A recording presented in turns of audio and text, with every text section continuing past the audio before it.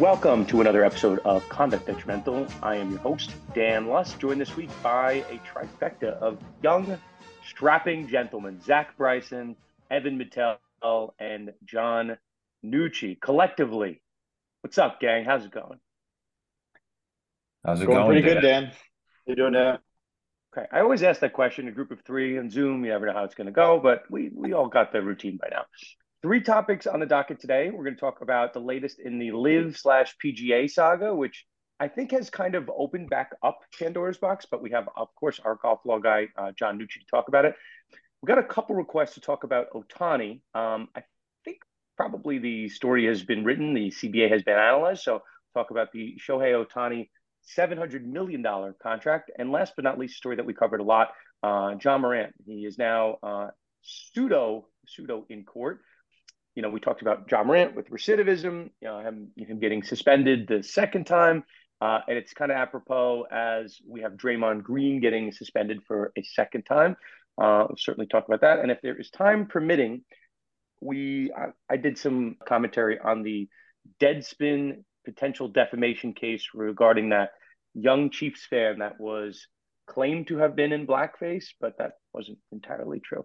So we'll talk about that. If people are looking for the college sports edition, huge news in the college sports world. We are not covering that here. We will cover that next week.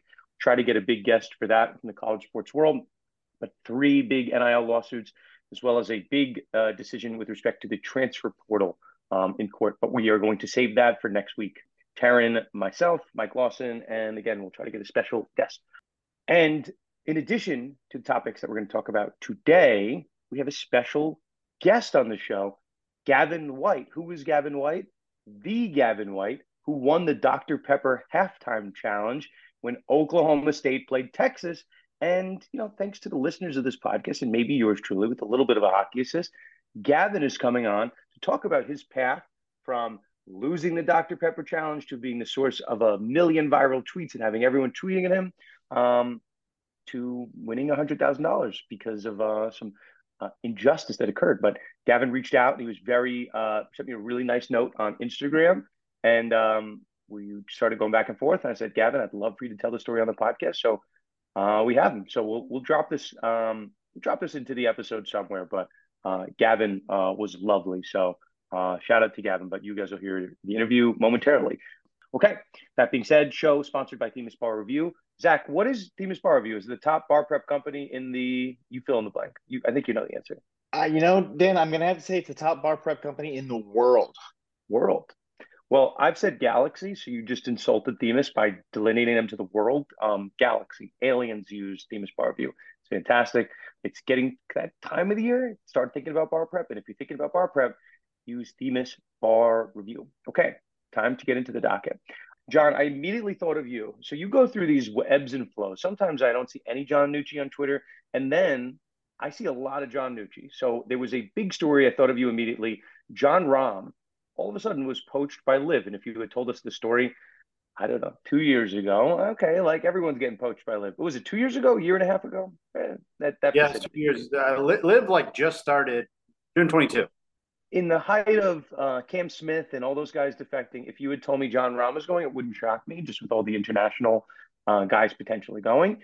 John Rahm defecting to LIV in December of 2023, while we thought there was supposed to be some ceasefire between LIV and PGA, maybe to most of us, not you, John. I know you're aware of some developments, but that is certainly newsworthy. So, John, explain it to us like we're five.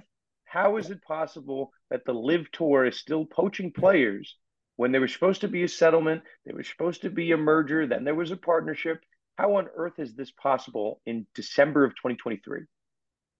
So yeah, I like to call it D-Day because it was on June 6th, but that is when the framework agreement between the PGA Tour and the Public Investment Fund kind of went public. That's when we saw Jay Monahan, PGA Tour Commissioner, along with Yasir Al-Rumayyan on CNBC, sitting side by side after months of bitter litigation, talking about how everything was swept under the rug and everything was fine. They entered into a framework agreement at that point. However, the only binding part of that framework agreement was that the litigation would end between the parties. There was another clause of that framework agreement, which this clause may have been binding as well, but there was a no poaching clause that effectively said, we are going to try to target a December 31st date to come to terms on a definitive agreement. And during that time, neither side will try to poach the other's players, which at the time it was really kind of a one-way street because the PGA Tour wasn't trying to poach LIV players. They were suspending them. After some pushback by Congress and the DOJ, they removed that. So it was kind of open season. Now that there's some reports that the talks are falling apart a little bit, or that PIF is maybe a little pissed off at the speed of the negotiations. So they decided to go scorched earth and start spending another $1 billion on some players. And that's where we stand today. Okay. I have the question here, and I know you and I spoke about it. As you and I were texting, this was last week. So you and I were texting on December 7th. I was in traffic court for a personal ticket of mine while attempting to tweet and defending myself vigorously from this blasphemous traffic ticket, but neither here nor there. So the first question I had for you, John, I don't know how this case, but by the way, what was the amount for Rahm? What was the reported amount? It's been between 300 and 600. I think the final number last I heard was $550 million. Okay, and just because we're talking about a lot of a complicated topic, the $1 billion that PIF was going to spend, what was that? What were they going to spend it on? The one that you just referenced. Well, that was on a few players. So it was Jon Rahm's approximately 600 million. And then there were floating reports about Tony Finau, Tyrrell Hatton, Tommy Fleetwood, a lot of different guys that I kind of ballparking maybe around $1 billion. Okay, so the reason I ask you that, there was a point in time, and I didn't recall it being June 6th, but I'll take your word for it, where the case was really picking up steam. So I remember you came on the podcast and we laughed, and it's like, how did the lawyers on the PGA side, what was the number that the lawyers spent in legal fees up until like $52 million or something? Yeah, it was like 52 million. And like and we'll talk about different cases that are going on, but this was a case that was like pre-deposition. It was like pre-trial, the real heavy part of what a case should be. And I remember you and I were on, I'm like, how on earth did they spend $50 million when you haven't got to the meat of the depositions yet? So I think that was a lot of the impetus to settle this case, is like, let's settle before we have depositions and we spend all this extra money. And secrets come out and we get asked questions about on the LIV side, we get asked questions about the substance of the PIF, the public investment fund, where money is going, how Saudi Arabia is connected to LIV, and all these kind of ugly questions. And I said at the time, the reason that LIV probably wanted to settle was to avoid this aspect of the case. And for the PGA's perspective, I think you and I came to the consensus that, like, the PGA was spending so much money in this arms race in court that they wanted to end the bleeding right there. So both sides have a reason to settle come June 6th. Now, you'll have to explain this to me, Evan, Zach, and the listeners of this podcast.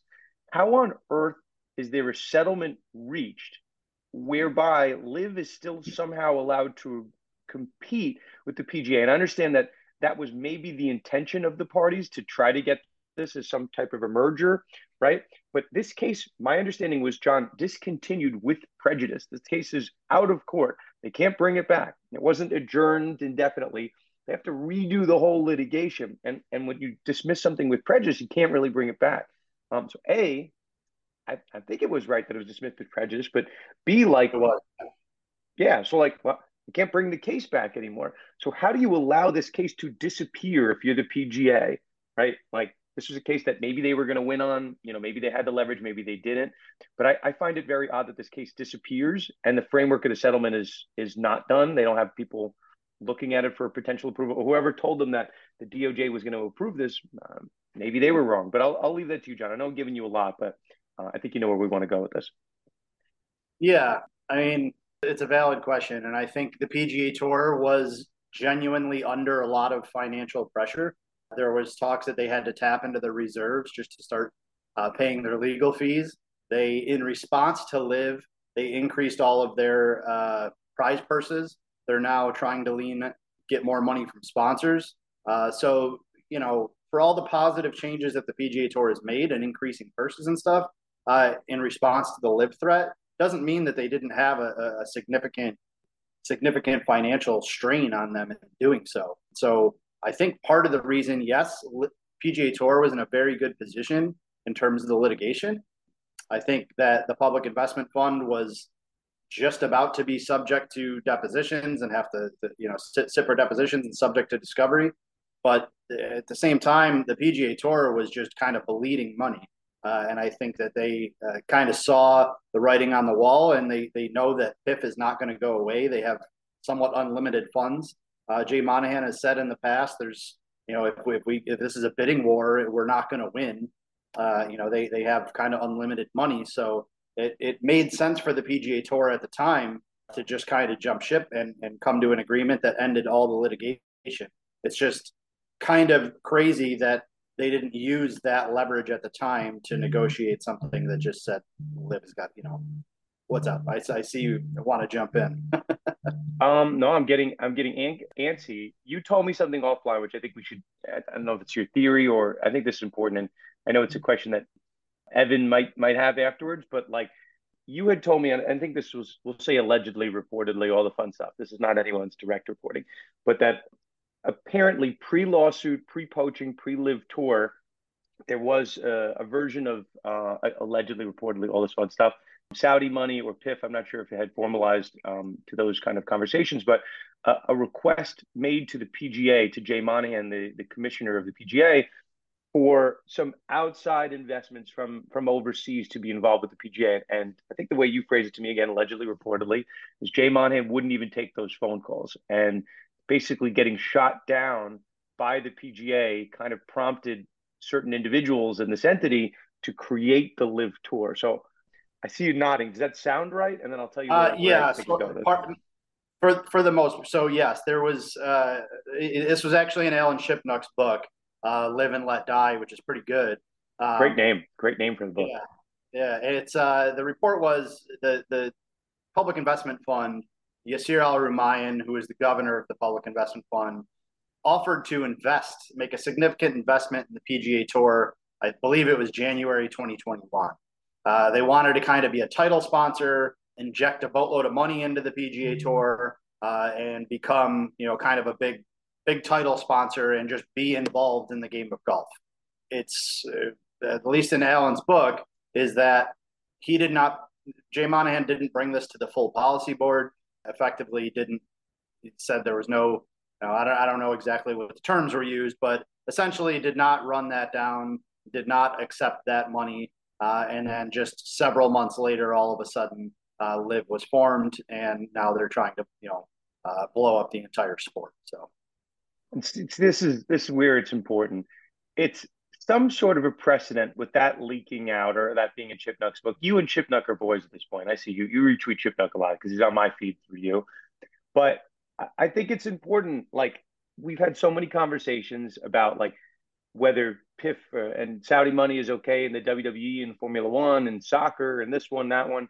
LeBron is saying, I know he was joking, but like, he was joking about the money that Cristiano Ronaldo got. Like, I think Giannis had a similar comment. But now, if you don't answer their phone calls in your position of power, like Jay Monahan, and they feel financially motivated, the story that's going to be written in the sports law textbooks of LIV Tour is that like either you say yes or like they're going to put you out of business. So very akin to the mafioso books. But Evan, yeah. It is very interesting to think about what this entire golf world and landscape would have been if they had, assuming that all of these reports are true about an investment offer, if they had just accepted it at the time, what this golf world would look like. We might have the same purses, the same increased everything, and a better landscape, just, with the PGA Tour still in total control. Who knows? Yeah, John, I just want to follow up on that real quick. Do you think this could be a framework for other sports that kind of have this independent contractor structure to swoop in and have competitors like the UFC, like NASCAR? It's more individualized. Like I said, independent contractor makes it a lot easier. Do you think this is like a framework? If LIV is somehow successful in poaching these players and avoiding a lot of the antitrust stuff, is this like a framework moving forward? I think so. It's not out of the realm of possibility. I think the issue that you have with a sport like the PGA Tour, where they're all independent contractors, is there's no players union, and there's no collective group kind of advocating for the greater good. And I think the problem that we see when there's no players union like this is it's kind of ripe for, love him or hate him. Phil Mickelson really tried to point out a bunch of times that PGA Tour didn't really, there was not much advancement for quite a long time.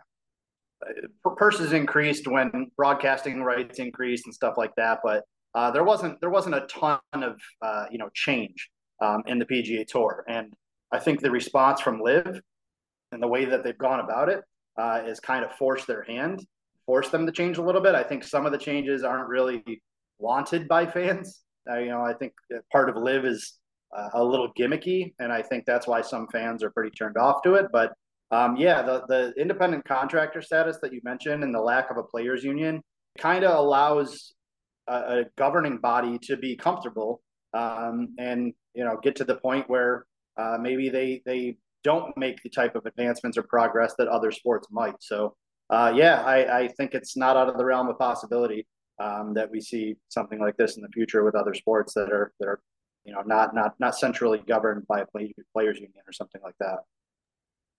Yeah, just another question here for you, John. So we've talked about how there was this possible offer in the past to invest, and how there's all of these issues still going on when they're supposed to be working towards getting to a finalized agreement to merge. But based on your perspective and everything you've seen and heard, does it really sound like these two parties really want to merge, or if that we're just kind of forced into kind of publicly saying that to get rid of this litigation? I do think they still want to merge.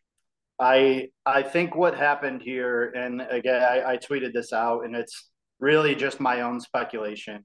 I think what happened is the PGA Tour Policy Board, they started, and I don't know if it was purposeful. This is, again, pure speculation.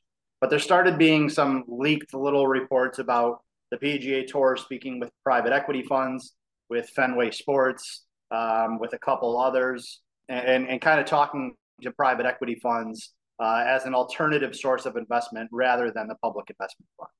I think what happened is the public investment fund probably got a little pissed off that maybe the policy board was, flirting with other money rather than, making full-blown good faith efforts to negotiate an agreement with them. And I think their response to that, now that the no poaching clause was removed from the framework agreement, was to just throw a bunch of money around, try to land a big fish like Jon Rahm, which they did, and completely change their negotiating position. They are in a much stronger negotiation position this week than they were even just last week. The interesting part about it is Jon Rahm has had a $400+ million offer on the table since like the start, since the very beginning. So I am curious, and I don't know the answer, but I'm curious as to what exactly happened that changed his mind. It could be the way that the framework agreement was kept secret and rolled out in June. Maybe he didn't feel like he had to, justify any type of loyalty to the tour that he had before. I don't know. Or if it's something that happened with the policy board negotiations, because their last meeting was November 13th. Rory resigned on November 14th. 3 weeks later, Rahm is gone. And all of a sudden, there's other big names that are talking about being gone. So if anything, what LIV and what the Public Investment Fund is doing now, at a minimum, will probably kickstart the PGA Tours. Maybe give them a little jolt, and I think that we'll probably see some significant progress in negotiations all of a sudden. Okay, John, this is why we have you on. You're kind of an encyclopedia. I think it remains to be seen, because no one, and I see your tweets on this, I see everything you tweet, John. Nobody's watching LIV, so they can get Jon Rahm, they can get Cam Smith, they can get Brooks. If no one's watching it, how long does LIV just want to burn money? But maybe that's not the point. Maybe the point is to, as we've kind of alluded to, basically threaten these sports leagues. Unless you have our involvement, we will put you out of business. So interesting. But John, I know you have a very early morning class, so we'll let you get to it. Your students are taking a 6 a.m. class. It's very early. Yeah. It's a unique class that they're taking. Were you teaching, by the way? One of our sports law professors? Nazareth University in Rochester. your first semester in the books, right? First semester? First semester in the books. I submitted my final grades on Sports law, right? Sunday or Monday. What's that? Sports law. Sports law. Sports and entertainment. Not golf law. Not golf law. I did almost an entire class on antitrust and the PGA Tour and stuff, but I cover the whole gamut of sports law. I will hit you up for my advanced sports law class in the spring to talk about golf because I need very smart specialist like you, John Nucci.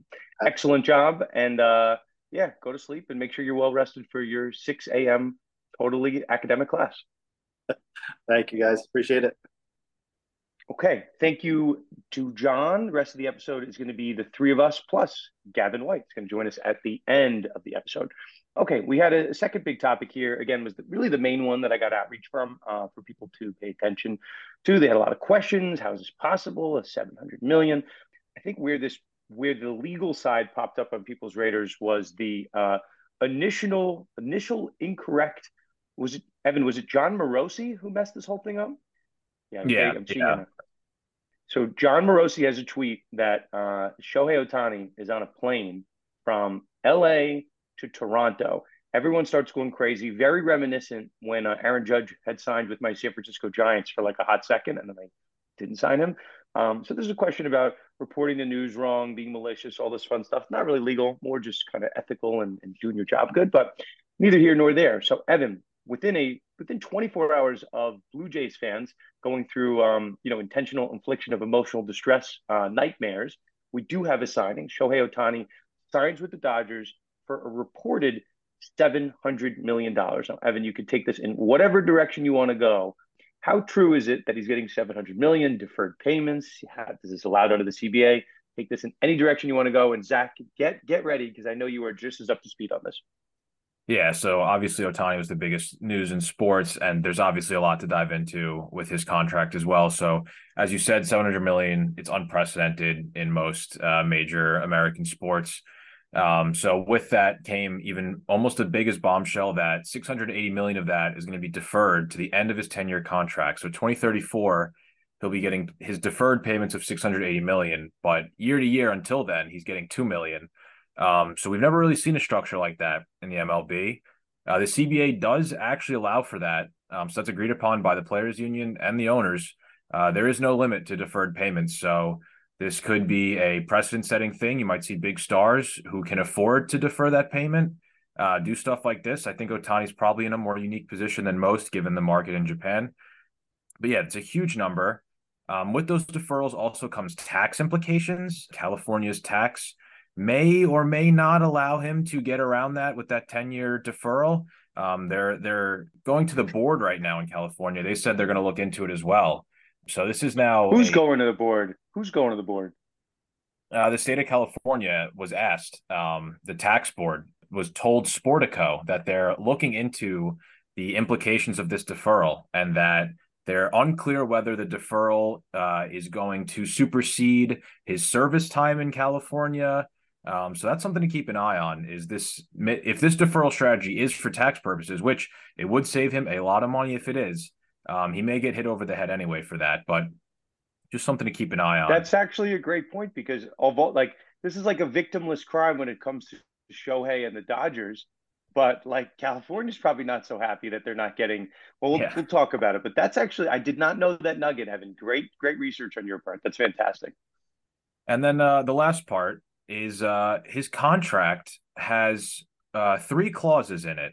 The first one is that if his translator is fired, he can opt out.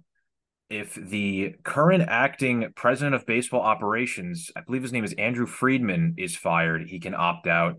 And if the current majority owner of the Dodgers either leaves his post, is relieved of duties, etc., he can opt out. So this is the first time I think I've ever seen that in a contract as well. Essentially, the front office signing their own 10-year contract with Shohei Ohtani. Zach, have you ever seen something like that? Or, what does that make you think about contracts moving forward? Are GM's going to start saying, well, I'm going to sign, Juan Soto, Shohei Ohtani, but if I leave, they could leave too. I definitely haven't seen it before, Evan. Definitely something that's kind of feels and seems a little bit unprecedented. But when you think about Ohtani and coming from coming from a team that really wasn't going to build around him, or made it fairly clear that they weren't willing to spend the money to give or to build a team around Shohei, who very much deserves to have, good tools around him. He's kind of saying, well, I want these people here because they're the ones who got me here. If they get replaced, they might not be willing to spend money, and I might be in a similar situation to what I was towards the end of my contract previously. So I think that's kind of what it's focusing on. Do I think it'll happen a lot going forward? Is a tough question, because I think Shohei is a unique proposition coming from that background, and I don't think they're going to be too excited to or too eager to enter into agreements like that. I think it's because Shohei is such a unique talent, and because they really, really wanted him, they were kind of willing to give him that flexibility. And then, the other thing that I find interesting is that, according to some reports, Shohei's the one who suggested the deferrals like this. He's the one who kind of went to the team and said, "Hey, why don't we just defer all this money later on to make it more friendly, and so you can go out and sign people to have around me instead of spending all of your money right now on me." And so, again, we can have a winning team. Okay, so a couple things which we should address. We were asked this question. I think it's pretty well reported, but if you get all of your news solely from us, that's great. We'll fill you in once a week, maybe sometimes twice a week. There is nothing in the MLB CBA that prevents this. Maybe there will be at the next CBA, but as of now, there is no limit on the percentage of a deal that can be deferred.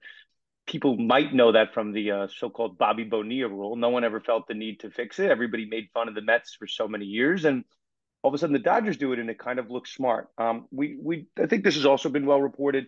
I think the initial market for Ohtani before the season was also well reported, that maybe it was going to be in the vicinity of 400 million over 10, 500 million over 10.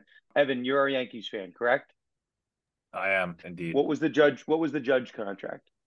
Ooh, Oh, 300. come on, Evan. You should I know. know. I'm a bad Yankees Was it? fan. I think it was 360 over 360. 9. Yeah, 360 over 9.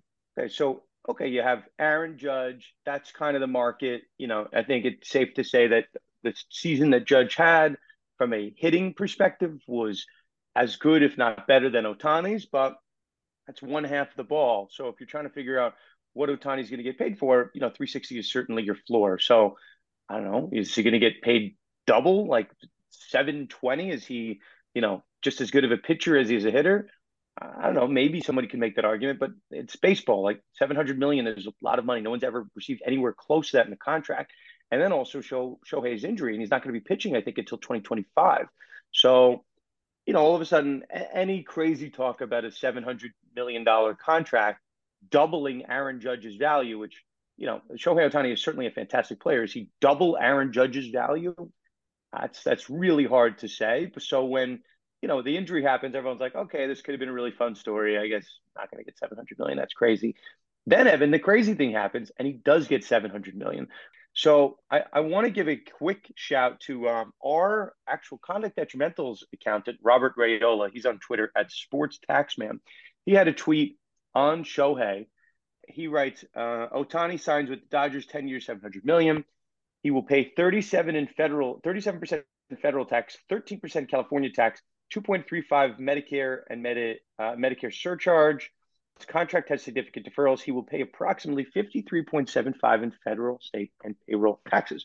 So, Evan, as you just laid out, what's it, $2 million for the first 10 years? Yep, 2 million for 10 years, so 20 million total for the first 10 years of Shohei Ohtani. So nothing that Robert said in that tweet was incorrect. I think at that point we didn't know the total deferrals. So I think we knew that there was, quote unquote, significant deferrals. We didn't know that amount. So I'm going to update for Robert's sake. He got a lot of Q&As. He's been quote tweeting people. Someone asked the following question, and you might be sitting here as a listener of the podcast. Maybe you're screaming at your phone or whatever you're listening on. And this is a fair question. Someone writes to Robert, is Shohei Ohtani's deferral dollars taxed at the California rate, parentheses, where it was earned, or at his current residence rate in 10 years when he's making the bulk of that 700 million, really the 690 million for years 11 and beyond? So someone writes, some random guy, if he leaves California after 10 years, I believe that 680 million will be taxed based on his residence at that time. And Robert, our guy, writes, that's correct. So According to Robert, he's taxed in 10 years when he leaves California at his residence at that particular time. Okay. Evan, this is a really important question.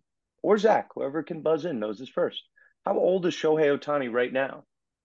Zach, I've stumped him. Evan, on mute. Quickly 29, going. 29, Okay. 29. How old is, next question. See if you guys can get this one. How old is Miguel Cabrera right now in his horrendous career ending season? 40. Okay. We've seen the age gap get thrown off a little bit by Barry Bonds and that weird era of steroids. Miguel Cabrera, Hall of Famer, first ballot guy. He's about to curse here. We won't do it on this podcast for Themis. He has fallen off a cliff. So we're not going to talk about, when people talk about these bloated contracts. This guy is earning X amount of dollars and he's 38 and he's sucking. Shohei Ohtani, for the entirety of his Major League Baseball career, he'll probably be out of baseball by 39. He'll play out the remainder and then retire. We're never going to say that about him because he's not earning a crazy amount of money. It's not on the books. It's not counting against the luxury tax. So Shohei Ohtani, probably by the age of 39, this is my bold prediction, guys, he will not be living in California. He'll probably be living in a different country where he's not getting taxed at that 53% rate. So, Evan, to the first point you raised, and I'll open it up to you guys, this is a genius way to structure the contract if you're Shohei Ohtani. Sure, the Dodgers don't want to get hit with the luxury tax, and then that leaves California. So if California lets this stand, it's going to set a crazy precedent for athletes and baseball teams. Not every sport can do this. Baseball is one of the only ones that's not a pure cap. But I don't know, gentlemen, what do you think of the precedent set if this contract holds to form? What do you guys think? Yeah, well, I'll just jump in quick. I mean, Ohtani is somewhat unique in that he's a foreign-born player, so his home country is Japan. If he moves back to Japan, he's actually in more trouble than he would staying in the United States for this tax. So Japan has a top tax rate of 45% plus a 10% resident tax, and that's not including any compliance with U.S. law. So likely, if he's going to try to do this workaround with deferred payment and tax, he's going to have to move to a state or at least be resident in a state with no income tax to try to avoid all of the California stuff. Now, again, like I brought it at the beginning, the California Tax Board is looking into this. So this may be an attempt to work around all the taxes, but it could end up not working. So I think the result of this could end up setting a good precedent. But I'm assuming if you're a player, at least in California, so that's the Angels, Dodgers, and Padres, which the Padres have some huge contracts, Mike Trout on the Angels, you're probably looking, saying, if he's doing this, can I restructure? If I'm going to sign there, and the Giants, can I restructure? If I sign there, can I do these deferrals for 10 years? Do I start, extending the years on my contract, take less money, and in the long road, will it save me tax money? So yeah, I think this is beyond just a baseball contract. This is now like a real precedent to be set for athletes in California in general. Yeah, it's definitely going to be really interesting to see how that plays out and then the implications later on. The thing that I think about whenever I'm thinking about the deferrals and the impact that it could have, whether or not it works, is in the world of like bands or entertainment, you see a lot of like loan out companies being created where the performer says that their company is domiciled in this state. They are an employee of that company, and so they're taxed at whatever rate that company or that state that the company is incorporated in would be. So it makes me think that could that happen here? Would that happen here if this works or doesn't work? And I think it definitely has implications for bigger contracts going forward, especially if it avoids that huge tax burden. I mean, if he was getting taxed on that $68 million for the deferrals, California gets over half of that, which is very substantial. So if they're avoiding even a part of that, I think that athletes and high earners in a lot of different sports are probably going to follow suit. So just one thing to add here. I try to be a historian for our podcast for sports law. The only other time we've talked about a contract structure like this that seemed a little peculiar was the Deshaun Watson $1 million base for that first year when we all expected a massive suspension. and he would lose a percentage of his salary for the time he was suspended. So if you're the Cleveland Browns and you're structuring a 5-year contract for $230 million, and you want your player to be happy, yeah, making the first year worth only $1 million and putting the rest of that $229 million in years 2 through 5, like, it's a pretty good move. So yeah, I mean, they certainly didn't raise the same questions here from a tax perspective. And we were dealing with 1 year of a suspicious salary. And I know Cleveland Browns fans were very quick to yell at me that sometimes the Browns just make it 1 million on the first year for cap purposes. And I don't pretend to be a salary cap expert by any means. We have never seen a deal of the magnitude, of the total size of Shohei Ohtani. So yeah, Evan, to your little footnote that you put in at the beginning, whether this will get scrutiny from California, certainly very interesting. And maybe maybe Japan's going to like to have some of that money. I don't know. I have no idea what the Japanese tax system is like, but let's assume for our purposes that Shohei Ohtani goes back to Japan. I don't know. Would be very interesting. The only other thing that we haven't added, I got a lot of questions like Shohei is earning $2 million a year. How's he supposed to live in some giant mansion? There are reports. I mean, Shohei Ohtani has personal media that follow him around from game to game. The guy is a marketing like machine. There are reports that he's making anywhere between $30 and $40 million just on marketing. So the guy's not going to the poorhouse. If he's making $40 million a year between his $2 million on the field and $38 million off, he's doing just fine. So the future generations of Ohtani seem to be doing okay here. Evan, you have anything else to add on this? I see you're ready to roll. No, I'm good. I think we hit it pretty deep. There's a lot in that contract, so I think we covered all of it. I think that's right. Okay, last topic, and then we'll see if we can add any kind of add-ons at the end. We'll do our best bet segment. Zach, I'm going to start with you on the hot seat over here. I did allude we're going to cover some NBA, some hardwood. Before we talk about Ja Morant, again, put you boys on the hot seat here. Did anybody see the Draymond Green assault that occurred last night? Both of you are nodding. Yes. Okay. Do we think that was assault? Like assault? I don't know if it's assault. I think there's probably assumption of the risk playing a sport like basketball where there's physical contact. Assumption of the risk when you're playing against Draymond Green. I think Yeah. you expect the unexpected at this point. Yeah, and he just got hit with an indefinite suspension, which I think is the first time I've seen that for on the court antics, at least. Kyrie got an indefinite suspension last year, not from an on the court incident, but his anti-Semitic comments. Yeah. So this is the first time I've seen it for on the court stuff, and I mean, it's unfortunately just Draymond being Draymond at this point. This is like the 8th time that I can think of that he's hit someone intentionally on the court. And if you watch it last night, he tried to defend himself in the press conference. He didn't see him or whatever. I mean, he swung around full 180, arm extended, and hit him with a headshot. He's just that kind of player, and God knows how long the suspension is going to be, but I think this is just who Draymond Green is at this point. Well, the reason we bring it up, the topic for this one, I mean, we talked about recidivism, which I think people will understand as a concept in criminal law that you want to kind of punish someone so that they don't do the bad act again. And if they go out and they do the bad act again, clearly the recidivism, your incentive to create someone some type of structure to not do the same bad act, you need a little bit more of an incentive. So earlier this year, it wasn't that long ago, it was about a month ago, Draymond's in that game against the Timberwolves and basically puts Rudy Gobert in a legitimate chokehold. We can joke about assault and assumption of the risk, but like, I don't know, like I think you can get hit in a basketball game. Getting choked by another player, I don't really think that happens that often.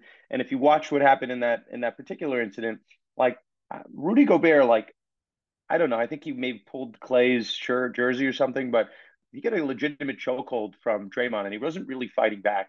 So the optics of that were really bad. And anybody that knows the history of Draymond with kicks to the groin area, going way, way back, he's got a long laundry list of incidents. And I think Draymond's been on record and saying, like, that's just the way he plays. That's his physical style. He can't really remove that from his game. But again, we talk about it. Playing sports professionally is a privilege. It's not a right. And there are rules to the game. Yeah, sometimes you officiate certain players differently. But Draymond is now have a very close, microscope on him. So a month ago, he was suspended for 5 games for a chokehold on another player. For him, 1 month later, and I mean, we talked about in the podcast last year, he punched out Jordan Poole, like knocked him unconscious, and basically threw off the Warriors' entire season. So those are just like 3 or 4 incidents that Draymond's had. So Evan, it doesn't shock me at all that he's getting an indefinite suspension, similar to Kyrie last year, because Adam Silver doesn't know what to do with him. How many games are you supposed to punish him for? How is he going to learn? So, I don't know. We'll monitor that situation, but that brings us really to John Morant. John Morant got last year. We talked about this somewhat recently on the show. What was the first suspension, guys? Was it an 8 game suspension? The one that he got credit for time served was 8. Yeah, the first suspension was for 8 games, and then it extended to I think 25 was the full length of the 25. total one. So we're not going to relitigate the whole saga, and Zach, I'll let you kind of roll with this, but like John Morant had like 6 or 7 things, one of which we're going to talk about. He had the finish. I think it was a finish line or it was an athlete's foot. There was like his sister's volleyball game. There was the strip club. There was there was the laser pointers at the Pacers game. There was a lot of things. He wasn't punished really for any of them. And all of a sudden, this mountain wave hit, and Adam Silver goes, you know what? We're going to spend him for 8 games. He lost the Powerade deal. He lost some, marketing deals. I think he got hurt on a shoe deal. So he felt the pain of a big punishment. And, basically a week or two after the season was over, John Morant's out toting his gun around and gets his 25-game suspension. So just as we are about to see the return of John Morant to the court, we have a story perking up that we have not covered on the show, which, Evan, you brought to my attention. And I think it's important. John Morant is currently in court because of an alleged assault during that pickup game by that teenager. So Zach, tell us what we know at this stage on that case. I know, Evan, you've dove into the research as well, but it's a case that somewhat has flown underneath the radar, and one that we should be paying attention to as a superstar heads back to the hardwood. Yeah, it was really interesting. He's going back to court in two senses. One, the courthouse, and then two, getting close to being back on the actual basketball court.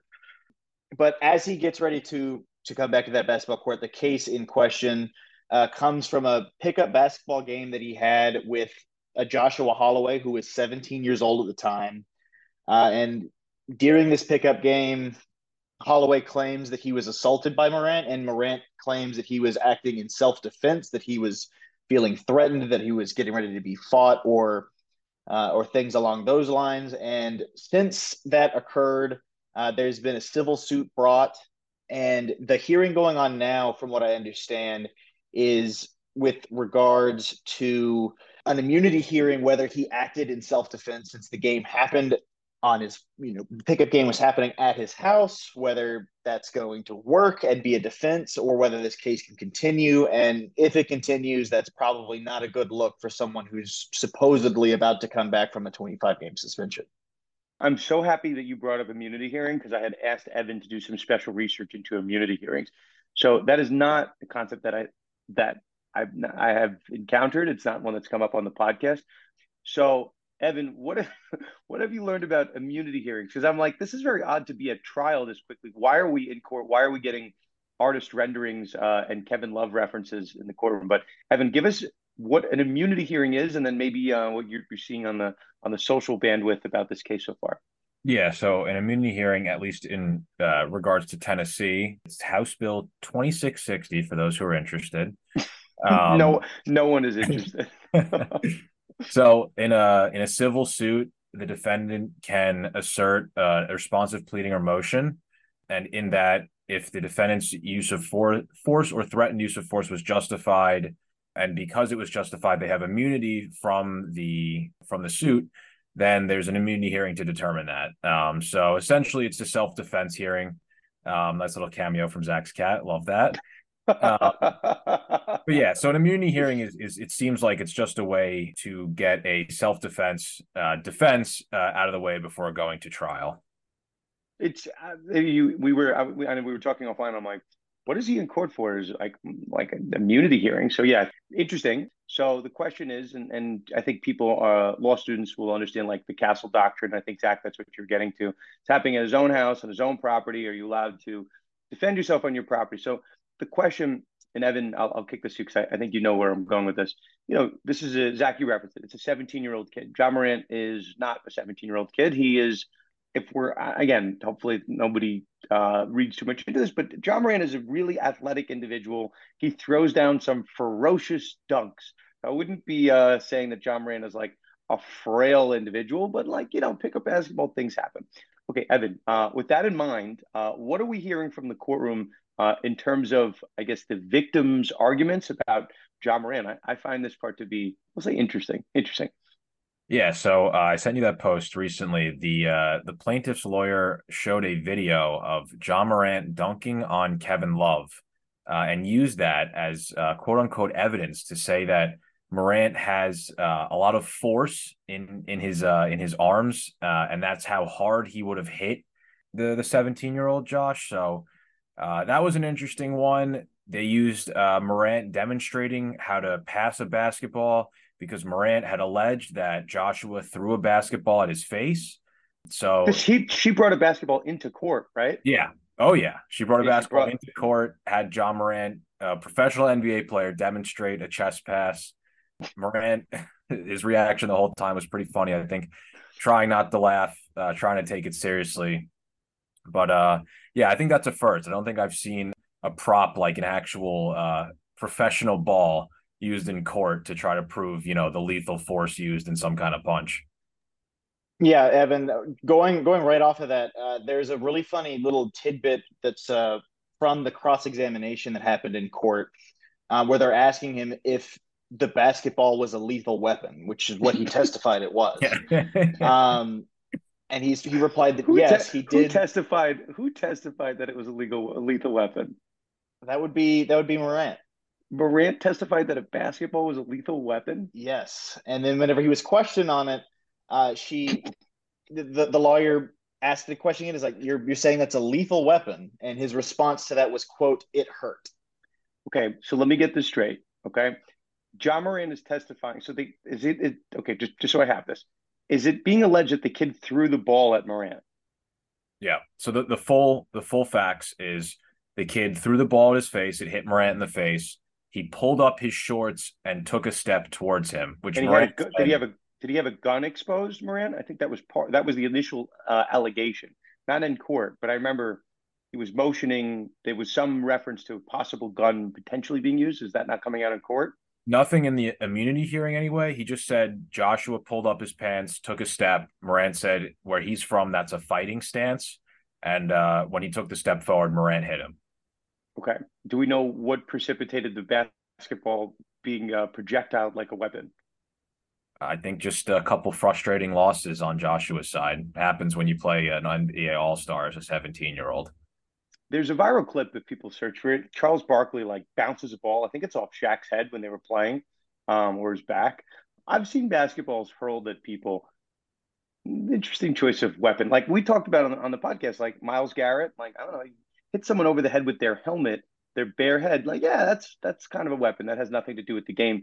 Having a basketball thrown at you, I know that kind of happens. Okay, Zach, what is the testimony? I wanted to make sure we set this up. You have some of the transcript. Yeah, so the original question that was asked was, quote, "You, as in Morant, testified that this basketball was a weapon, yes?" To which he replied, quote, "Yes." Then the question was asked, "Well, if it was a weapon, is it a lethal weapon?" She asked. And then his response was, quote, "It hurt," which doesn't really answer the question, but it's definitely going to complicate, I think, the hearing of whether the castle doctrine and this immunity hearing can really go forward, if it's successful or not. See, it's funny when I first saw Evan, without the context, when I first saw the clip and we saw that the basketball was being brought into court, I'm like, these lawyers are really stretching. Like they're just trying to make a spectacle, like the victims' lawyers, like bringing a basketball into court. But if Morant testified that the basketball was a weapon, and the other side brings the basketball into court, you're almost making Morant look bad. Like this thing is a weapon, like this basketball is a weapon. Maybe it's more effective. I actually was kind of dubious that it was a smart move to bring it into court, but A, it brings more attention to the case because we're covering it probably because of those pictures. And B, it's not basketball's not a weapon. I can't imagine any scenario where basketball is used as a weapon, like a weapon. Baseball, yeah, you could kill someone if you throw a baseball at them hard enough. Basketball, no. Football, no. Hockey puck, yes. Hockey puck can definitely be a lethal weapon, but there is no world where a football or a basketball can be a lethal weapon, unless you put it in like a cannon and you shoot it at someone's head. But we're talking about like the real way to, actual gameplay usage. Yeah, and I Yeah. mean, sorry, Zach, go ahead. No, it's just I think that's the distinction she's really trying to the attorney's really trying to make here, Dan, is that you can claim it's a weapon, but if you're claiming castle doctrine and that sort of thing, is it threat with a lethal weapon? Is it just something being used in an intimidating or in the way that makes it sort of a weapon? So it's and then bringing the basketball in too. It sounds like she's trying to really distinguish between those two things for the purpose of the case. Yeah, and they went back and forth on if anyone plays pickup basketball, you know what checking the ball is. The plaintiff's lawyer was arguing that what Josh did was check the ball to Morant, maybe really hard. I've been hit with a hard check ball every now and then. You get hit in the face with a basketball when you play. It's not like super uncommon. It definitely hurts. Don't think at any point it starts a fight to that point. But yeah, I mean, demonstrating what a check ball is in court, I think, is an all-time clip, and I'm so happy that it crossed my timeline this weekend. Well, Evan, we appreciate that you found it and we get to cover it on the show. So let's see. Morant's going to come back to the lowly Memphis Grizzlies. One of my smart bets, by the way, shout out to us. I said my bet of the year was Los Angeles Rams over 6.5 wins. They have 6 wins right now. I feel pretty good about that. Hopefully you guys tailed me on that. I had a bet of the year in basketball that I didn't tell anybody about, but I took the Memphis Grizzlies under because I'm like, I'm not quite sure that John Morant's going to come back with those ferocious dunks after what they're doing to him in court. So I was actually betting on the post suspension. So I was right for the wrong reasons, but we'll take it. Dan, one last thing before we move on, if I can, with the John Morant thing, his original, well, not his original, but his 25 game suspension that he had was for, quote, conduct deemed detrimental to the league. And I mean, I just had to bring that up, seeing as the name of our podcast is, in fact, conduct detrimental. I mean, it's too perfect not to mention. That was a great inclusion. And there are so many people, they hear the podcast name, they're like, what is conduct detrimental? And I'm like, you've outed yourself. You're not a sports fan. How do you not know what conduct detrimental is? It pops up. Those that know, and those that know probably listen to this podcast. Okay, great call, Zach. Let's do a quick 5 minutes on the Chiefs fan. I think the story is important. I think it is one of my favorite topics of defamation that kind of gets in the weeds here. So I imagine most listening to this podcast maybe have heard about the scenario, maybe not. But I think it's important enough that we should cover. So we'll say it exactly as it appeared. There was a headline that Deadspin had about a week or two ago by an author named Karen J. Phillips, like Caron, Karan, maybe it's pronounced. So the title of this Deadspin article reads, "The NFL needs to speak out against the Kansas City Chiefs fan in blackface native headdress." Okay. So Deadspin, just listen to the premise of this article, that they need to speak out against the Chiefs fan that was wearing blackface and a native headdress. Okay. So you guys are on the podcast. We're not showing this on video. If you just look up this article and you Google enough, you'll find it very quickly. What Deadspin did was take a picture of a child who maybe is like 9 or 10. So it's a child. So that's number one. Okay. Still, child shouldn't be wearing blackface and a Native American headdress. Okay. The crazy part of this story, if you just read the headline and you just looked at the picture is of the kid's profile. It's of the right side of his face. So all you can see is basically his right cheek. Can't see anything on the left side. Interesting. What if I were to tell you that every other picture of this child showed a straight on picture where he had half of his face black and half of his face red? And then Deadspin, which is supposed to be a journalistic endeavor with media members, to only use that one picture. That's the only picture that showed this child wearing blackface. Probably not newsworthy for Deadspin to write, but for then Deadspin to, I'm going to say this, my own opinion, seemingly maliciously put this title out there with a deceptive picture of his face for clickbait. That's what it was. It wasn't like a mistake because they're a news entity. They have to know that there were other pictures, let alone that there's some reporting, and it's not my reporting, but that the child might have been of Native American descent. Okay, so you got everything wrong. If you are a Native American, I would think it's okay if anybody's wearing a Native American headdress to have someone that is of Native American descent wearing that headdress. That seems to be okay. So you got potentially both elements wrong, right? Yeah, obviously objectively got the one wrong about him wearing blackface. We had two-tone face on. So I gave a quote to a friend of the show, AJ Perez, who was covering this. He was all over this for Front Office Sports. And the question was, is this defamation? So he's a guy's not a public figure. This little kid is certainly a private figure. So all you need for defamation against a private figure is that the thing was wrong, it was false, and it caused you harm. Now, for a public figure, we've talked about this 100 times on the podcast, you need to show actual malice, that the person that was making this defamatory comment about you knew it was false and was saying it anyway. For whatever reason, they knew it was false. They just said it anyway to hurt you, or for whatever other reason.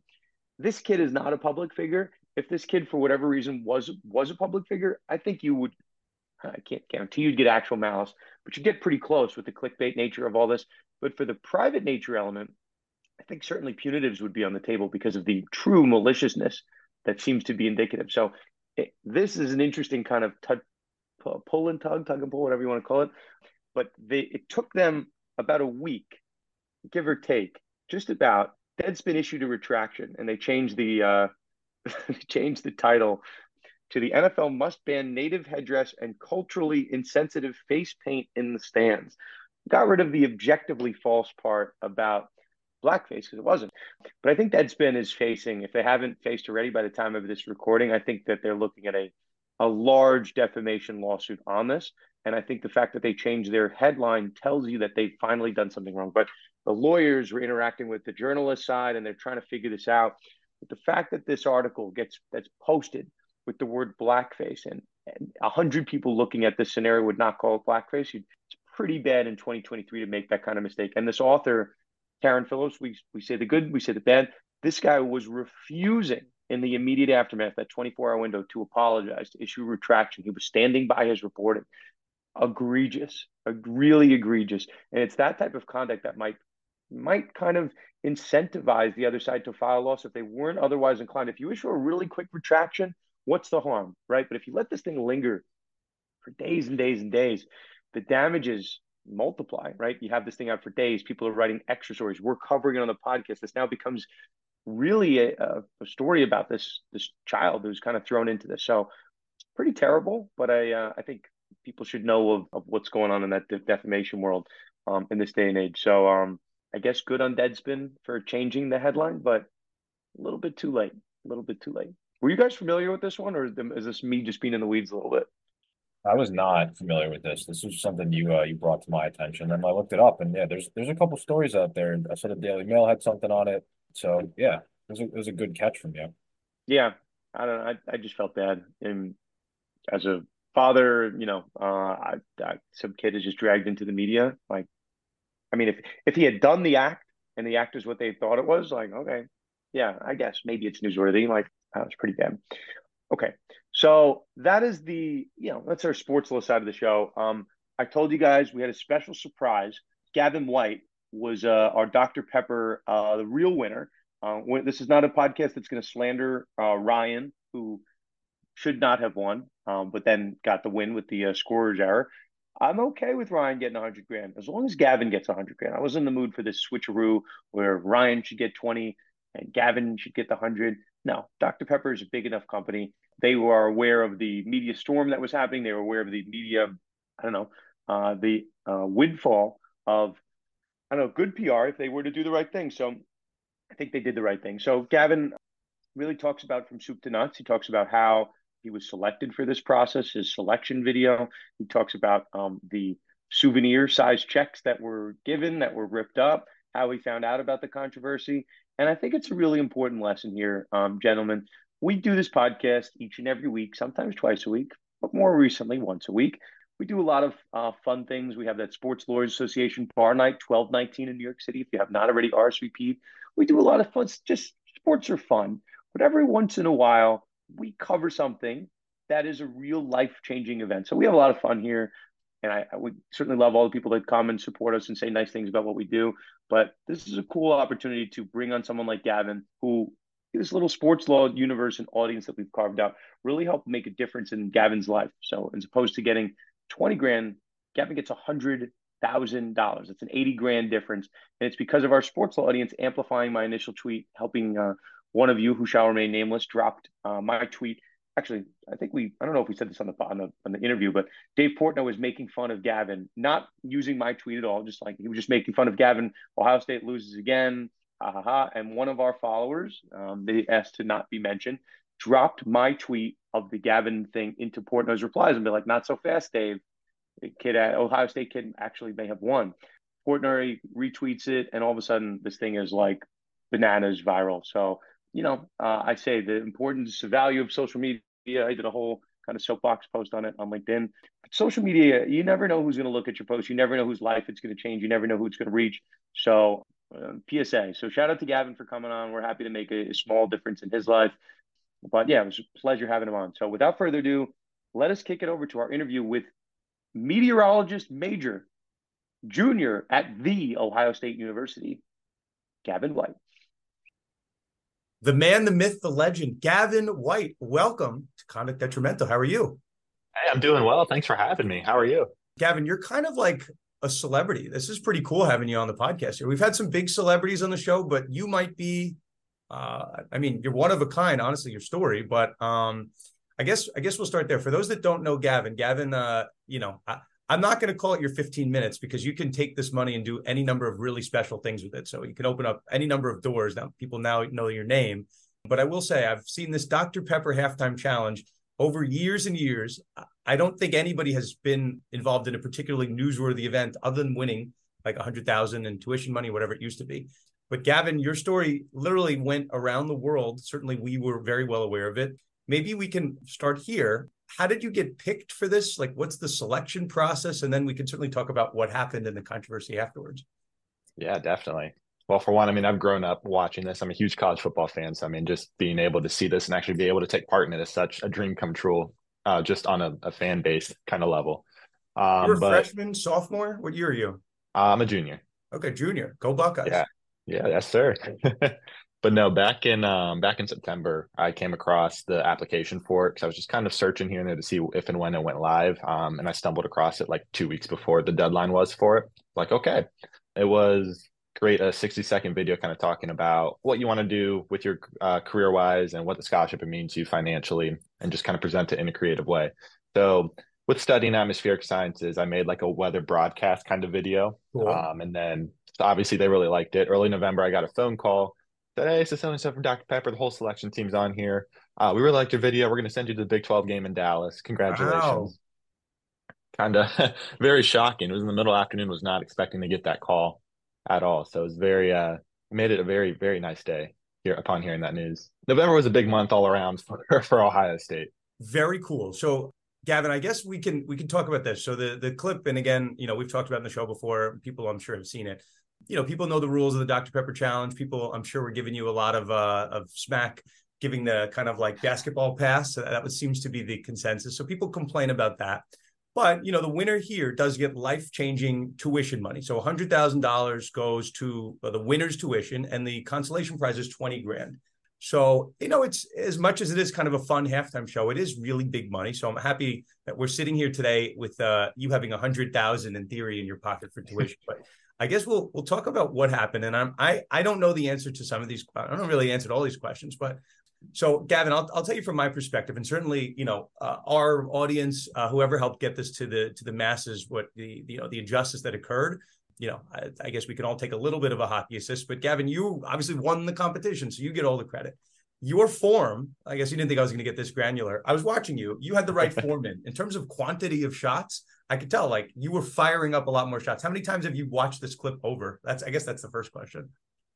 Probably at least a dozen times by now, So between the TV clip and what right. my dad filmed there. So So the funny thing is, like, I'm watching this as a fan. I'm from New York, so we're from across the world. Obviously, I've always talked about this in the show. Sports is a universal language. Sports law, we're just explaining different sports issues, but we're all sports fans. And I'm watching you as a sports fan, and I'm like, this guy's got pretty good form. He's firing up a lot of shots, and I was genuinely surprised. I was half watching when you and Ryan went to the first round. I'm like, I'm not sure how Ryan is keeping up with Gavin, because Gavin is firing up a lot, quantities, hitting shots, right? You miss 100% of the shots you don't take, so more shots. Very good.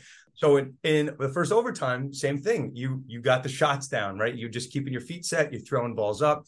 And it was funny. I watched your reaction when you were done. I think you thought you had won. And then what was the first thing after you finished shooting your last shot? I think you hit your last couple. What's going through your mind at that point? yeah, I threw my last one. I heard the ref blow the whistle, so I looked at the scores, and at that moment, I read 16-15. So I pointed and started lifting my hands in celebration, and then Ryan's ticked up to 16, and it immediately brought my hands down. But in my mind, I didn't think anything weird was happening. Then I just kind of thought, oh, he got one more off at the very last second. Because I'm not watching him; I can't see what's going on over there while I'm throwing. But I thought I won, and then I thought he tied it. That's what I thought. The scoreboard operator is human. Do you know is it automated? Do we know? It's the refs are doing it. Refs are doing it live. So yes. There was two controversies. Number one, that the count was just inaccurate, that it was for Ryan, and we've talked about this in the show, that it shouldn't have been 6-6. It should have been, if anything, 6-5. And then there's a small contingency that says that Ryan's last shot was actually after the buzzer. So that's why you saw that 6-5 very quickly. So in any event, like, I'm sitting there, I'm sure a lot of people were watching it live. Maybe people weren't watching it that closely, but I'm like, this is crazy. So I rewatched it, and then I saw people on Twitter were talking about it. Obviously, we got the word out. So, as fate would have it, you go to that second overtime, right? And in your head, you don't know anything, right? You don't know about a miscount, a late clock. You're not thinking about any of that stuff. Correct. No, I mean, it's just, okay, we're going on to the next tiebreaker that they assured us we probably won't get to this point anyways. It's brand new this year going into these double overtimes. So in that moment, I mean, I didn't think anything weird was going on. I had no way of knowing it. My phone is in my pocket. Wouldn't be able to look at it for another half hour anyways. It's just lining up to take the next shot. So I'm rooting for you. I'm like, okay, if Gavin hits this, no one will really care about what happens in the first overtime. So at this point, I've fired off no tweets. I'm sure no one else has at this point. So you miss your sudden death shot. And then Ryan goes and hits his clutch shot by Ryan. Shout out to Ryan. We're not saying anything bad about Ryan. I'm happy both of you guys get money here. Okay, so now take us through this part, and then we'll talk about the aftermath. Immediately, Ryan gets the close up. Ryan gets the picture, the video of him. He's holding a big check. Did they give you a big check, by the way? I didn't see any big check pictures. They did, yes. I got a big afterwards, yeah. What's on it? 20 or 100? 20 right now. They didn't fix it? No, so it's in the process. So they said they print one of each, not knowing who's going to win it, and then as soon as it's over, they rip the other one just to kind of protect themselves so no one can run off with it. They have 100,000 written out for both of you, and 20. Yes. They shouldn't have ripped that one up with it. They shouldn't have. We threw the challenge flag. No, they reassured me they're going to print a new one and ship it home. So I'll have it eventually that I can start showing off. But related question, independent of not having the big check, did they give you the funds that equal 100,000, or are we still waiting for that?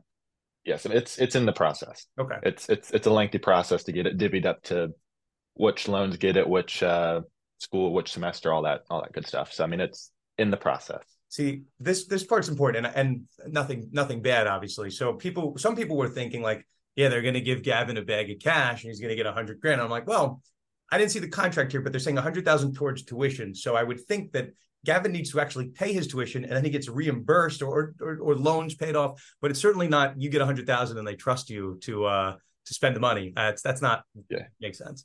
Yeah, no, my bank account will never see that money. it all go to the loans or to the school. So. No, that's very cool. So, okay. So now that we've got the logistics figured out, tell me what goes through your head. When do you realize that something has gone afoot? Like, and obviously, Gavin, the reason you're on this podcast now, you reached out to me. I thought, the moment had kind of passed. I didn't know if you were paying attention to the contract. I'm sure you would have heard of it. But when you reached out to me to thank me, which I thought was lovely, I'm like, I'd love to hear Gavin's story. So kind of fill us in from like, point you're on the field with your dad. I'm sure your dad doesn't know, but how do you figure out that there is some brewing controversy? Because they fixed this during the game, so something must have happened. Right. I mean, it was after the toss had ended to the time I got back to our seats in the stands. It was about a half hour in between then. And during that time, I just could not look at my phone because it was literal handshake, picture, interview, all that stuff going on behind the scenes. I mean, I had no clue Oh, anything wow. was happening. Half hour passes, finally get back to the stands. My dad shows me his phone, and it's mom sending him everything she's seen on Facebook about something's going on. I pull out my phone. I'm not kidding, over 100 notifications just of people saying all sorts of things, congratulations and disappointment, all that stuff. Pull out Twitter. I see, among other things, I see your tweet. I see a Wow. tweet from McAfee, I believe. I see the hashtag Justice for Gavin is trending. I just see all this stuff going on, and then we start watching the videos, and we realize, oh, there is something else is going on here. Meanwhile, while this is happening, it was where we were in the stadium. It was 3 rows that was all reserved for Dr. Pepper people. The big wig reps that were with the Big 12 game, they all kind of disappeared during this time frame. So we figured they were off dealing with the PR hit that was going on online. Lo and behold, they come back about another half hour later, collect us, take us somewhere else in the stadium and say, hey, there was an on-field counting error. So Gavin was the rightful winner, but we're going to award you both with the $100,000 Oh, check. Ryan was there when it So, happened. yes. He's probably worried that they might do a little switcheroo here. They might. Yes, I'm sure he was. Oh, wow. I'm sure he was. Did you speak? But I mean, I might be concerned. I mean, he seemed worried, but as soon as they said we're going to give you both 100, I mean, Wow. he was very relieved. I mean, of course, before I knew any of this was happening, I was very happy for him for winning because I mean that's huge for anyone. But then it was reciprocated when they announced you're both going to get it. He was very happy for me. So I mean, we embraced each other. It was a very, very exciting time. It's very cool. And I will say, I think Dr. Pepper's probably happy with the result here, as we talked about kind of offline. Like, no one, Dr. Pepper halftime show begins and ends, and no one really thinks about it. But this is a story that will kind of live on. It'll probably be if I ever read a sports law school textbook, I'll give you at least a footnote, if not your own page in the book here. But I think this dedicated a lot of additional attention. So some required viewing for you afterwards. There's a very famous case in law school about Pepsi offering a Harrier jet. Are you familiar with this? What happened? I'm not.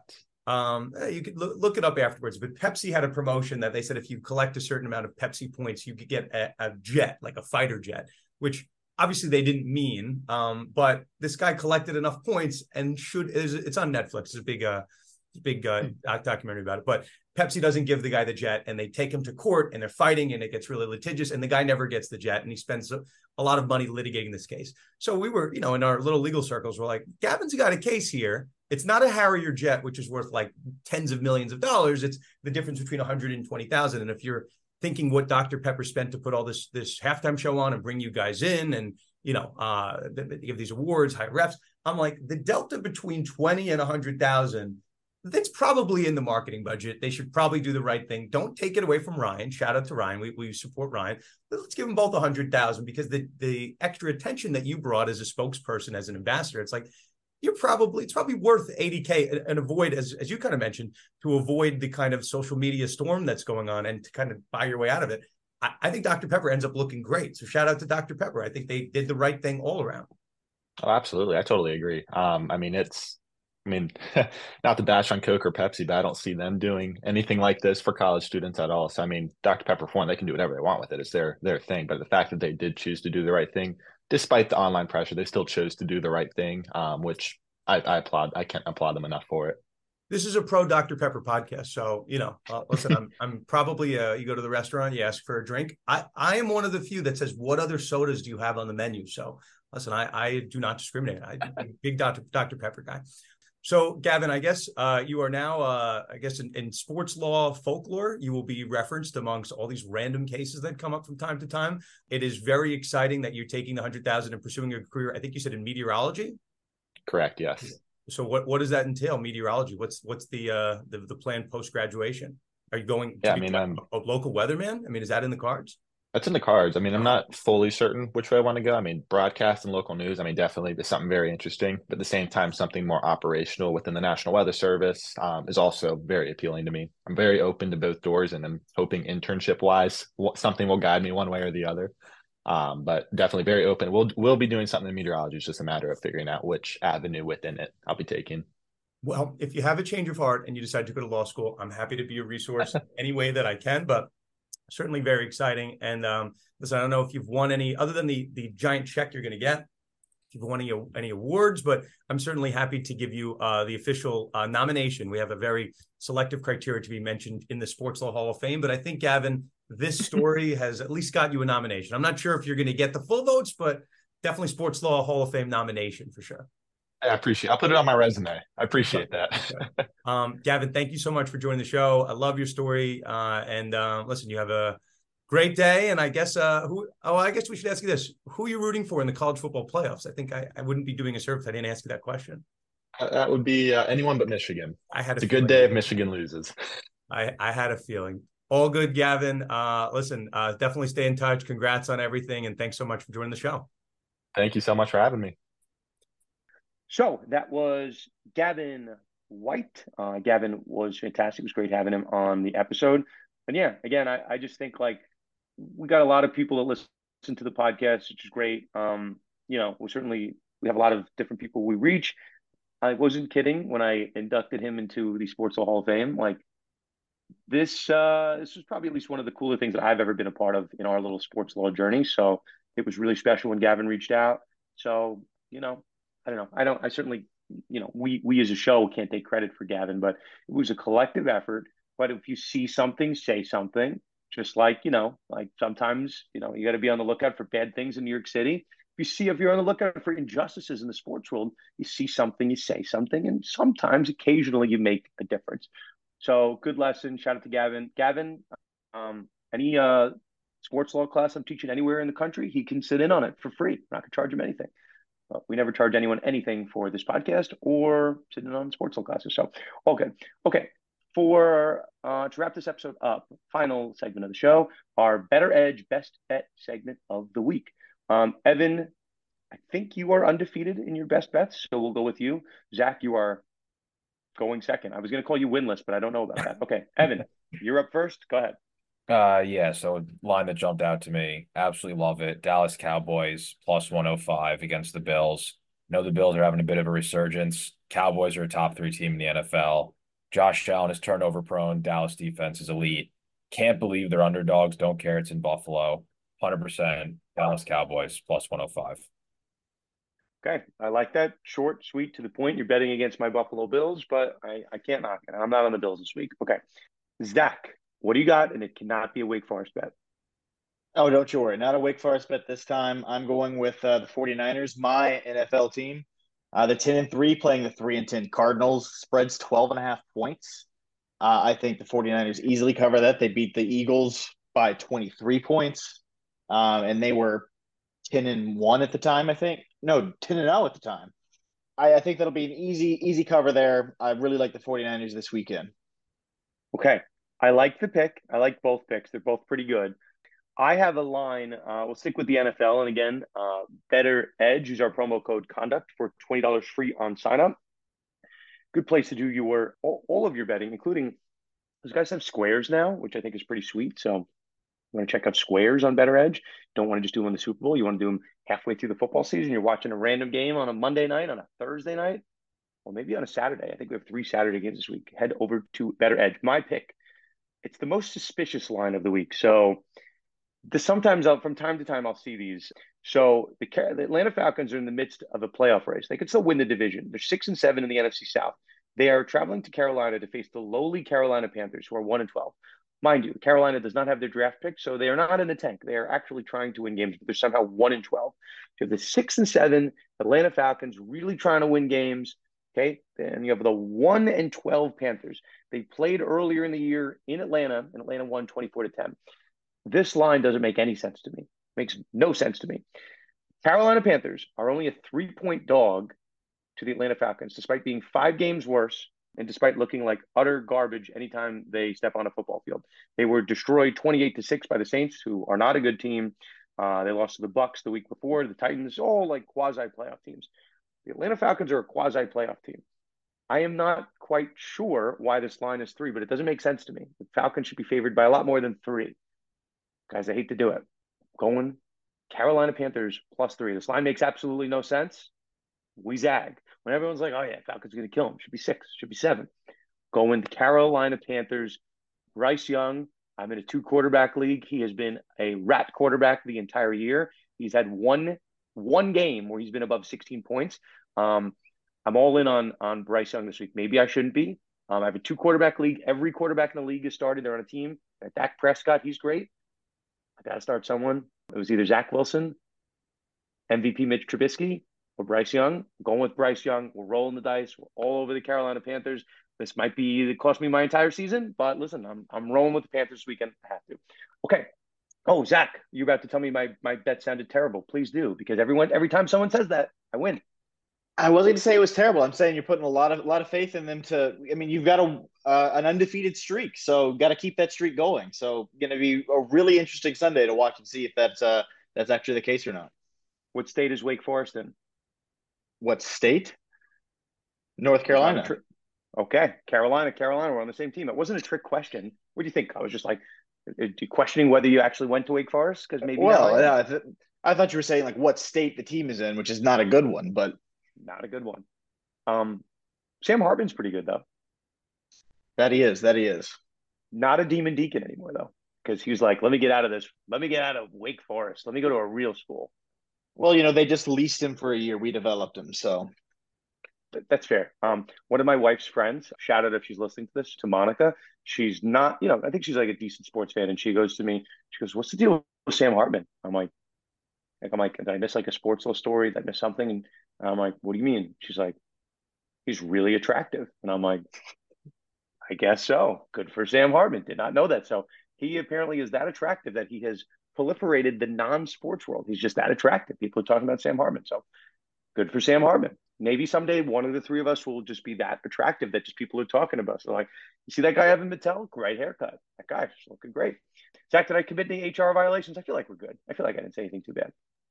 No, I think you're good. I mean, he is an objectively Evan, I didn't ask Evan man. because Evan thinks I did. He's like, No. Sam Hartman is an objectively attractive man. I can't deny it. Okay, I'm wondering how many listeners are Googling Sam Hartman as we're listening to this. But with that, we will leave you with that. Thank you to John, Zach, Evan, and of course, the MVP of this show and the MVP of all the shows for the remainder of 2023, Gavin White, official inductee, not nominee, inductee into the Conduct Detrimental Sports Law Hall of Fame. I think he's the first and maybe the only one ever if we forget about this segment. But for now, he's the only one. Maybe we'll send him a plaque. Oh, speaking of plaques, we have announced the winners of the Conduct Detrimental Writing Competition. We want to thank everyone for participating. If you did not win, there will be opportunities for you to get involved in Conduct Detrimental in a meaningful way, but we really needed to keep this tight. We got way more submissions than we thought we were going to get. So we wanted to keep it tight, but we will announce the winners shortly. Thank you everyone to participating, and always opportunities to publish. If you enjoy doing it and you want to get your name out more, and if you want to publish what you wrote for us, we're certainly okay doing that. But yeah, conductdetrimental.com, the sports law website. We haven't really been pushing authorship as much as the semester has been winding down, but we are always looking for writers for conductdetrimental.com. A pretty good audience for people putting up stuff on the site. So all good. ConductDetrimental.com, Conduct Detrimental the podcast. Oh my God, guys, can I say one more thing? Evan, Zach, can I say one more thing? Please. Of course, Dan. Yours. I'm so excited. You're excited, so I'm excited. I am excited. We got a lot of different things in the tank. So writing competition is about to be done. We were not going to do this, but we kept getting people asking us about it. So we did the 10 under 10 top 10 or 10 people that are in sports with under 10 years of legal experience.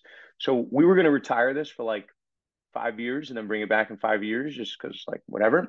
But we got a lot of requests to bring it back this year. So if Stephanie Weisenberger, our lovely own Stephanie Weisenberger, puts a nice fancy graphic together, we're going to do this all over again. So if you know of someone who is within 10 years of their law school graduation and they're working in sports, they don't have to be a practicing lawyer, as we learned last year, just have to have a JD.